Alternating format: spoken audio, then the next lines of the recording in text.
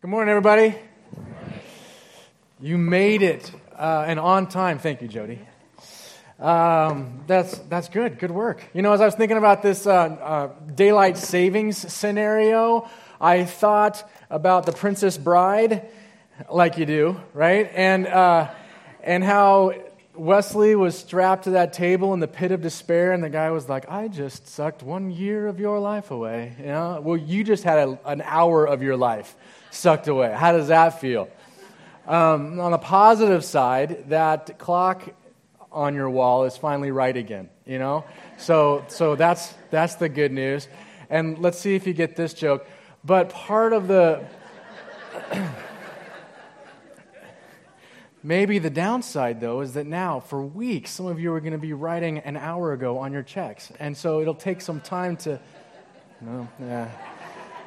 It didn't work last service either. That was its last chance. 11:30, no check joke. I missed you guys last week. Hillary and I and Jack were in Arizona. We had a little family reunion. So we drove across the desert, which is always a treat with a 1-year-old. And we were there, so we missed you. We had a good time with my family, but glad that Kyle could be here and that you guys did your thing. And it's just good to be back with you. And we're starting a new series that we are calling How to Start a Revolution. How to Start a Revolution. Now, we're going back to the book of Luke. You may recall, if you've been here for a few months, that to end the year last year, we looked at Luke chapters 1 and 2, and Luke chapter 2 led us right into Christmas, and then we did the Beautiful Mess series, and now we're going to look at Luke 3 back in the mix. But under this idea of how to start a revolution, we're looking at the beginnings of the ministry of Jesus, and my prayer is for you that some of you would begin to see this ministry of Jesus in a new way. That those of you who are just kind of checking God out, or maybe you went to church back in the day and now you're trying to get back into it, or wondering or thinking, or maybe you've never gone to church and you're just experiencing this for the first time. It's our hope and our prayer that you would see who this Jesus really is. So to start in Luke chapter 3, I just want to read these few verses to you all at once, and then we'll take them apart from there. In the 15th year of the reign of Tiberius Caesar, when Pontius Pilate was governor of Judea, Herod, tetrarch of Galilee, his brother Philip, tetrarch of Iturea and Trachonitis, and Lysianitis, tetrarch of Abilene. During the high priesthood of Annas and Caiaphas, the word of God came to John, son of Zechariah, in the wilderness. He went into all the country around the Jordan, preaching a baptism of repentance for the forgiveness of sins. As it is written in the book of the words of Isaiah the prophet, a voice of one calling in the wilderness, prepare the way for the Lord, and make straight paths for him. Every valley shall be filled in, every mountain and hill made low. The crooked roads shall become straight, the rough ways smooth, and all people will see God's salvation. Will you pray with me briefly? God, I just ask that you would speak to us now. I ask that you would illuminate your word, that when we walk out of here, each of us would feel like we met with you, and you showed us something about what you have put in us, what you desire for us, and how we can know you more. In Jesus' name, amen. So as I studied those few verses this past week, I felt like God illuminated for me a little pathway. So you'll see it on your strange-looking outline, that there is this path that I feel like that we're going to go on in these next few minutes together. It's this little journey that we're going to take through just these 6 verses. And here's my hope. My hope is that 1 or 2 ideas will stick to you, that they will stand out to you, that they will stick with you as you leave here, and that they'll haunt you at least all week. As God just says, this is for you. This is what I want you to hear. And so we'll start with the first verse and a half. It's a little bit historical, so stay with me. In the 15th year of the reign of Tiberius Caesar, when Pontius Pilate was the governor of Judea, and Herod, tetrarch, Galilee, brother Philip, those 2 places, Lysanias, Tetrarch of Abilene, right in the priesthood. So here's what we're saying here. These are the famous ones. These are the people that were known in that era. Tiberius Caesar was the ruler, the emperor of Rome. So Rome is just this powerhouse, just taking territory, and they're running things all over the known world at the time. And so this guy is the Caesar, the emperor, the king, overseeing all of that. When Matthew and Luke, in their gospel accounts, refer to the tribute penny, they're literally talking about a silver coin with this guy's profile on it. They were changing coins and changing money, and it had Tiberius Caesar's mug on the coin. That's who Luke in this account is referencing, to give you context. Then he says Pontius Pilate. Ultimately, Pontius Pilate was the governor of a province, Judea. So you have Rome that's occupying all kinds of territory. You have a province, which is like a country, where Pontius Pilate is the governor. Pontius Pilate is the one, if you need to brush up on your Easter knowledge before we kind of creep up in there in these next 35 days, Pontius Pilate is the one who washed his hands and said, I don't see anything wrong with this Jesus, but you can go ahead and kill him. I just don't want the blood on my hands. He's that governor. And then tetrarch, just as a term, it means to rule a quarter. So the province was split into quarters. Pontius Pilate oversees the province, and then he had these kind of tetrarchs that oversaw each quarter. Two of them were Herod and Philip. Herod was the tetrarch of Galilee. You'll see his name again as you get toward the Easter story, because Pontius Pilate sent Jesus to Herod, saying, he did most of his ministry in your quarter, in your little region. You deal with him. Herod sent him back, saying, oh no, I think this is a larger kind of state matter. You should probably handle this. And so that's Herod. His father is Herod the Great. Herod the Great is also the father of Philip, but they have a different mom. Philip's mom was Cleopatra of Jerusalem. But it's also thought that she might have been the very same Cleopatra that is famous in Egypt. Same time frame. And they know that Cleopatra knew Herod the Great, and so maybe they did that thing and had Philip. And so this is the in your history books, this is how it plays out. And then you got the high priest, which are the top dogs of the Jewish faith. And Rome at this time, because they were occupying, probably appointed them, which was a weird deal for the Jews. But here's the point. They're the famous ones. They're the loud voices. They're the ones that everybody knows their name. They're the ones with their face on coins and magazines and Huffington Post, and songs are written about them. They're the ones that everyone knows. They're the loudest voices in the culture. And when Luke was writing about that back then, he might have had in his mind, certainly I'll reference these people because everyone will know these people. These are the people that people will be talking about in the future, and yet the reality is for us today, they take up a verse and a half in the story of Jesus. They're placeholders. They're just context. And what we're talking about 2,000 years later is the beginning of a revolution started by Jesus, sparked by this strange guy that we'll see here, John the Baptist. So it's in that time, the Bible says, the word of the Lord came to John, son of Zechariah. Now, if you remember from Luke the end of chapter 1, we were talking about how Elizabeth and Zechariah prayed and prayed and prayed for months, years, even decades to become pregnant, and they were never able to have kids.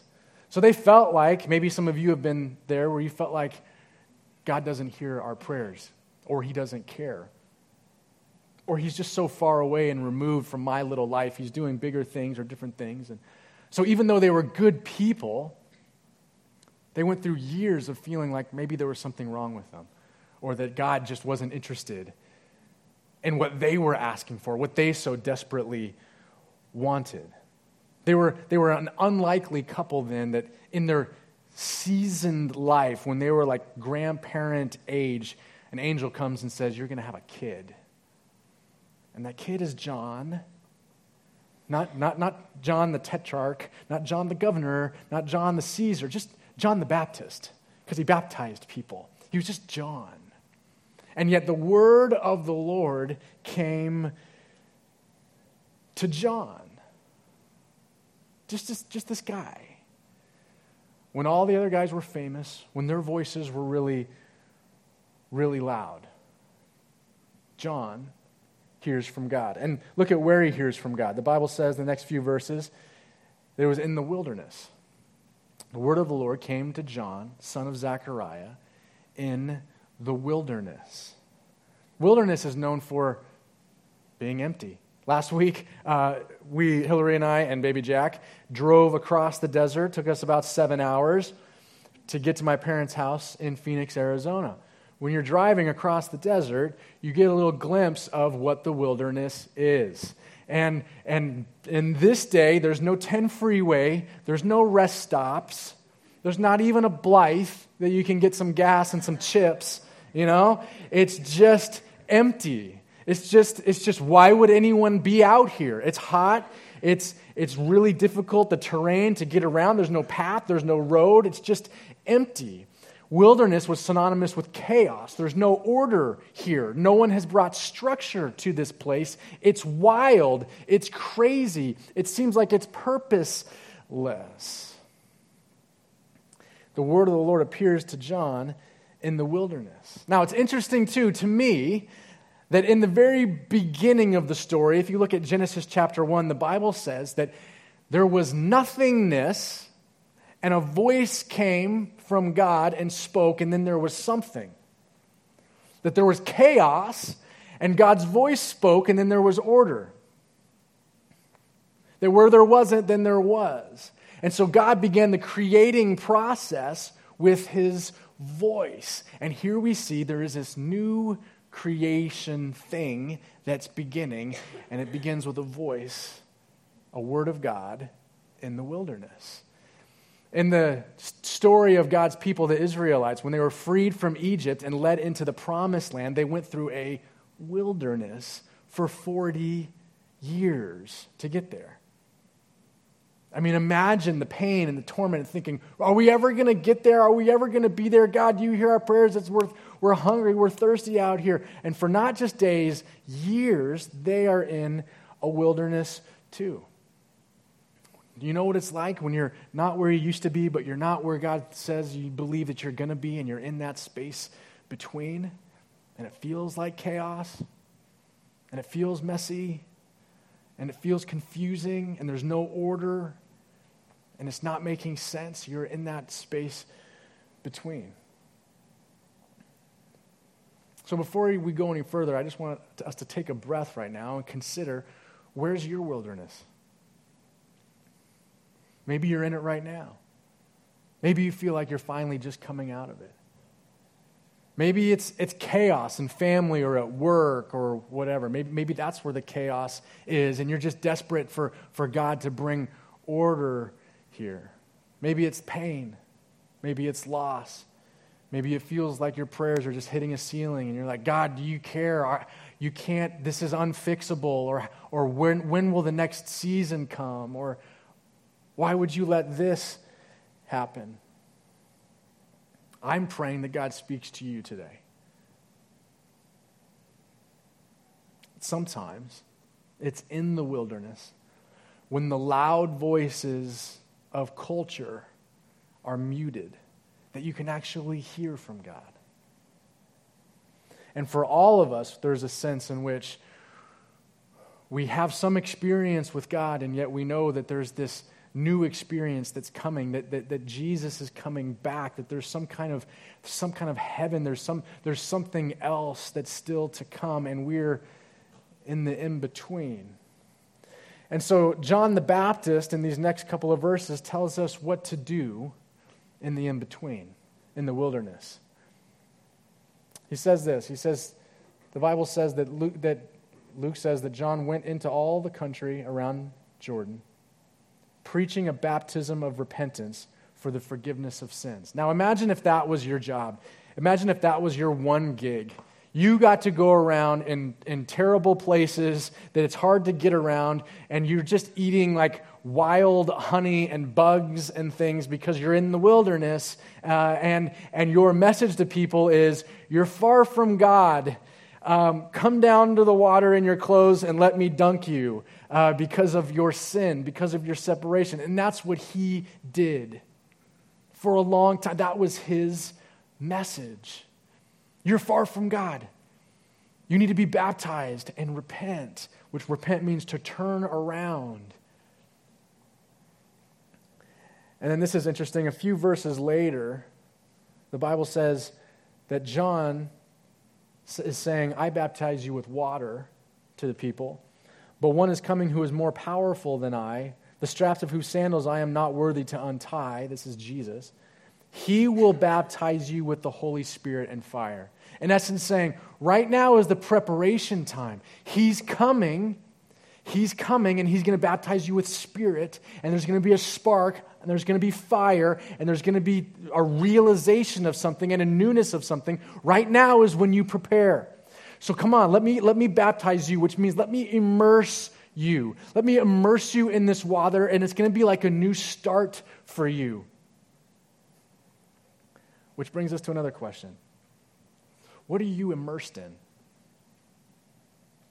What are you immersing yourself in? If John was saying, hey, prepare because Jesus is right around the corner. He's like here and he's doing something and he wants you, and there's going to be a Spirit and there's going to be fire and there's going to be newness and there's going to be the next thing. Right now, prepare if you're in the wilderness. Come on, let me immerse you. Let's do this thing. Let's have a new start. What are you immersed in? Or just people, let's just play. What people in our culture, what do they immerse themselves in typically? You can shout a couple of things out. What do you think? Work, immersed in work. House cleaning. Good for you. Immersed in the chores and the tasks and the things that need to be done. I'm immersed in what? What's that? Kids. Sports, television, entertainment, social media, right? We immerse ourselves in things like that. And to give you a picture of immersion, you have to go back to your Woodstock days or to your Wikipedia version of Woodstock and imagine people in tie-dye shirts. When they took that white shirt, it used to be white, they dip it in a dye and they leave it there for a certain period of time. And as this shirt is in the dye, it literally soaks in the properties of the dye until it becomes their color. And then the shirt is never the same again. You can wash it and maybe it'll fade a little bit, but it is a new color. It is a new kind of shirt. It has been soaked in and it has taken on the properties of the thing in which you introduced it to. What are you immersing yourself in? Because you are taking on the properties of something. When I was in high school, I took Spanish class. I took 3 years of Spanish. Well, it was like, Spanish 1, Spanish 2, Spanish. It wasn't the same class 3 years. I progressed into 3 Spanish classes. So over the course of that time, I studied Spanish for probably a sum total of about 45 minutes a weekday when I was in that class. Maybe like 10 minutes of homework and preparation. But that was my Spanish experience. And even though in my mind I wanted to know Spanish, there was a disconnect for me between what it took to really understand and learn Spanish and what I did. I let the classroom, the books that I didn't understand, the teacher that I thought was a wacko, to get in the way of my complete understanding of Spanish. Whereas my wife Hillary, she also studied Spanish, but when she studied it in classrooms, then in college, she made a decision to take a semester abroad and go to Spain. And so she went to Spain, and her knowledge that was about at a C level in the classroom went to here when she got to Spain, and she became fluent in Spanish because she immersed herself in it. I dabbled and kind of wanted to know Spanish. Hillary immersed herself in Spanish. And that would be John's message to you today. Are you in an in-between season? Are you in a wilderness? Are you somewhere here and you're not yet there? What are you doing in the here? What are you immersing yourself in? How are you preparing? And here's the next verse. Here's another way that John would say it to you. A voice of one calling out in the wilderness, that's John the Baptist. Prepare the way for the Lord. Make straight paths for him. So from the book of Isaiah, prophesied hundreds of years earlier, there's this word that John's going to come, and he's going to be a voice calling in the wilderness, and he's going to say, prepare the way for the Lord. He's coming, he's near. Make straight paths for him. What does that mean? That God's going to trip and fall if the paths aren't straight? That God is prone to having equilibrium problems and he needs straight paths? No, it means you follow John's example, who was making a path between God and the people. And his message to you hundreds of years ago that's still relevant to this very moment is do the same thing. You are making a path between God and somebody else. God doesn't need you to, but you get to. That they are here and God is right here. And they will look at you and through you and along the path that you're creating to their Creator, God. Have you ever tried to follow somebody in a car that didn't care that you were trying to follow them? I did it last week, and it can be really frustrating because I don't know where the place is, and yes, there's Google Maps, I get it, but I didn't write it down, and I'm just following them because it's not that far away, but they either completely have no clue what to do with someone who's following them by car, or they hate me because they are like bobbing and weaving, and the light turns yellow, and they gun it, and it's just like, you've got to be kidding me. Don't you understand? I'm following you here. And people are following you. Kids, coworkers, family, friends, they're following you. And they want to see what it looks like to encounter this God. God doesn't need your straight paths, and he can fix it when they get crooked, but what a privilege to be someone who creates a path between a person and their God. Because he's near. You get to.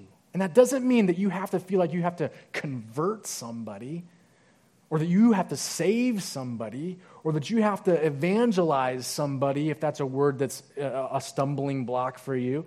That's not what. Create a path. God will change lives and change hearts and make himself known to people. You create the path. We create the path by having our lives immersed in him, showing them the way to this God. And then verse 5 says this, every valley shall be filled in, every mountain and hill made low. The crooked road shall become straight, the rough ways smooth. In other words, despite the fact that sometimes our paths and our ways are crooked, God makes a way. God makes a way. Where there are valleys, they'll be filled in. God will make a way. Where there are mountains and hills and roadblocks, God will bring them low because God makes a way. Where there is difficulty and paths are crooked, even when it's your fault, God makes a way. And when the paths are rough and ugly and painful and hurtful, God makes a way. Remember the book The Shack? In it, it's a fascinating book. In the shack, someone asks the question, do all roads lead to God? And the answer is brilliant. He says, no, all roads don't lead to God, but God will take any road to get to you.